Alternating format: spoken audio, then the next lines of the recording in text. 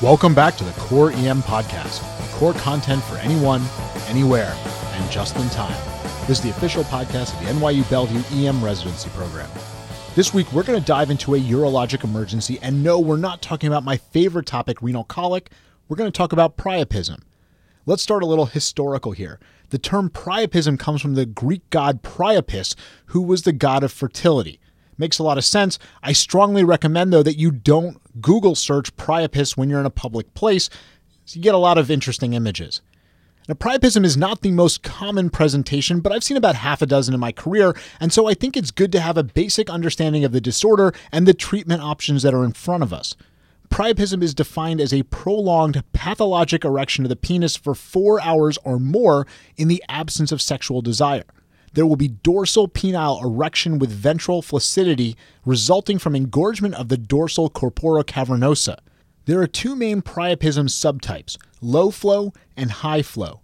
Looking at the low flow, you basically see decreased venous outflow resulting from increased cavernosal pressure. When the cavernosal pressure exceeds the arterial pressure, ischemia starts to develop. The low flow variety is more common than the high flow, and it's typically accompanied by significant pain due to ischemia. In fact, many consider it to be compartment syndrome of the penis. The common causes in pediatric patients are sickle cell disease and leukemia, and in adults, it's intracavernosal injection of medications like piperine and PGE1, anticoagulation can cause it, and then pharmaceuticals like SSRIs, sedative hypnotics, erectile dysfunction medications, and then the illicit drugs like cocaine and ecstasy. High-flow priapism, on the other hand, is obviously much less common, and it's due to excess arterial inflow resulting in priapism. It's often painless, and the common causes are either arterial laceration or spinal trauma. Because this acts like compartment syndrome of the penis, it's an emergency to have the patients drained. The longer the erection lasts, the more likely they'll develop penile fibrosis, impotence, or thrombosis and ischemia. Once you've identified the issue, we're going to start with basics. In some cases, hydration has been found to decrease sludging of blood, and it's been found to improve the priapism, so giving a crystalloid bolus isn't a bad idea. Before doing any procedure, though, you're going to want to get some analgesia on board. It's easy enough to give a slug of an opiate as a systemic analgesic, but it's often going to be ineffective. Instead, we should be performing dorsal penile nerve blocks. This can be done by landmarks or by ultrasound, and they're extremely effective. We'll drop a video link to an ultrasound-guided nerve block in the show notes. Once you've achieved analgesia, you'll want to turn your attention to expeditious relief of the priapism. The longer the erection, the more likely they're going to develop ischemia, leading to fibrosis and impotence. You can start with the non-invasive approaches, including things like warm compresses, which can produce vasodilation, leading to improved blood flow, or terbutaline. Terbutaline can be given either orally or subcutaneously, and it's often recommended, but there's not strong evidence to support its use. That being said, it's not unreasonable to give it a go since there's not a ton of side effects, but we shouldn't be delaying definitive treatment while we're waiting for terbutaline to work. The typical dose here is either 5 to 10 milligrams PO or 0.25 to 0.5 milligrams sub-Q.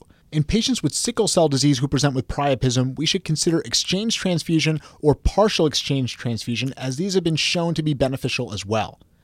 If the non-invasive approaches fail, we're going to move on to intracorporeal injection of an alpha-adrenergic receptor agonist, or we're going to consider aspiration and irrigation. We'll start with the intracorporeal injection, and typically we're going to be using agents like phenylephrine or epinephrine. 200 to 500 micrograms of phenylephrine diluted in 1 ml of NS is going to be injected intracorporally. This dose can be repeated every 20 minutes up to 3 doses. Now, you can give more doses than 3, but once you've gotten to 3 doses, you kind of have to say, it ain't working, time to move on to something else. Phenylephrine is preferred over epinephrine because it's got a lower cardiovascular side effect profile, and these drugs can travel into the systemic circulation, so we do need to think about that. Typically, the needle is either a 25 or 27 gauge, and it's going to be inserted into the corpora cavernosa at either 2 o'clock or 10 o'clock near the base of the penis. Now, you only have to go into one corpora because they communicate, so you don't have to inject both sides. If this doesn't work, the next move is to aspiration and irrigation. This is typically definitive, so some recommend that you can skip the injection and go straight to aspiration and injection, but I've had some success with the intracorporeal injection, so I would do that first. After prepping the skin sterilely, a 19-gauge needle is placed into either corpora cavernosa. Remember, again, you only have to go into one because the two communicate. As you advance the needle, you're going to aspirate until you retrieve dark blood. You're going to continue to aspirate until the blood turns from dark to bright red or detumescence has been achieved. If it's successful, you can consider instilling 200 to 500 micrograms of phenylephrine into the corpora to promote smooth muscle contraction and increased venous outflow from the penis.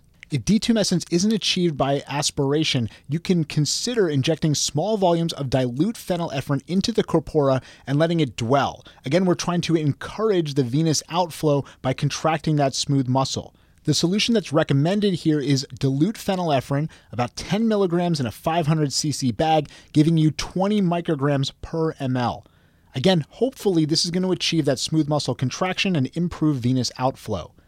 If none of these techniques work, you're going to want to get your urologist down to see the patient because they actually may have to go to the OR for placement of a shunt.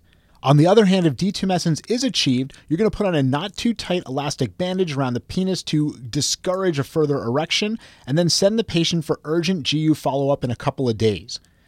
Let's hit the take-home points before we wrap up. Priapism should be considered to be compartment syndrome of the penis.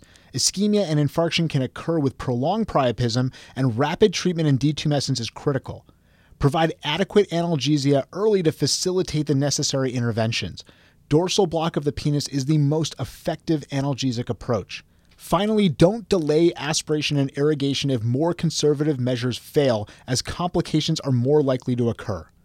Well, that's all for the Core EM podcast this week. Come on over and check out the site at coreem.net. We've got a ton of great core content emergency medicine. We'll have a core post up on Wednesday and a journal update up on Thursday. Don't forget to check out our Facebook page, follow us on Google+, and on Twitter where our handle is @core_EM. Thanks, and see you all next week.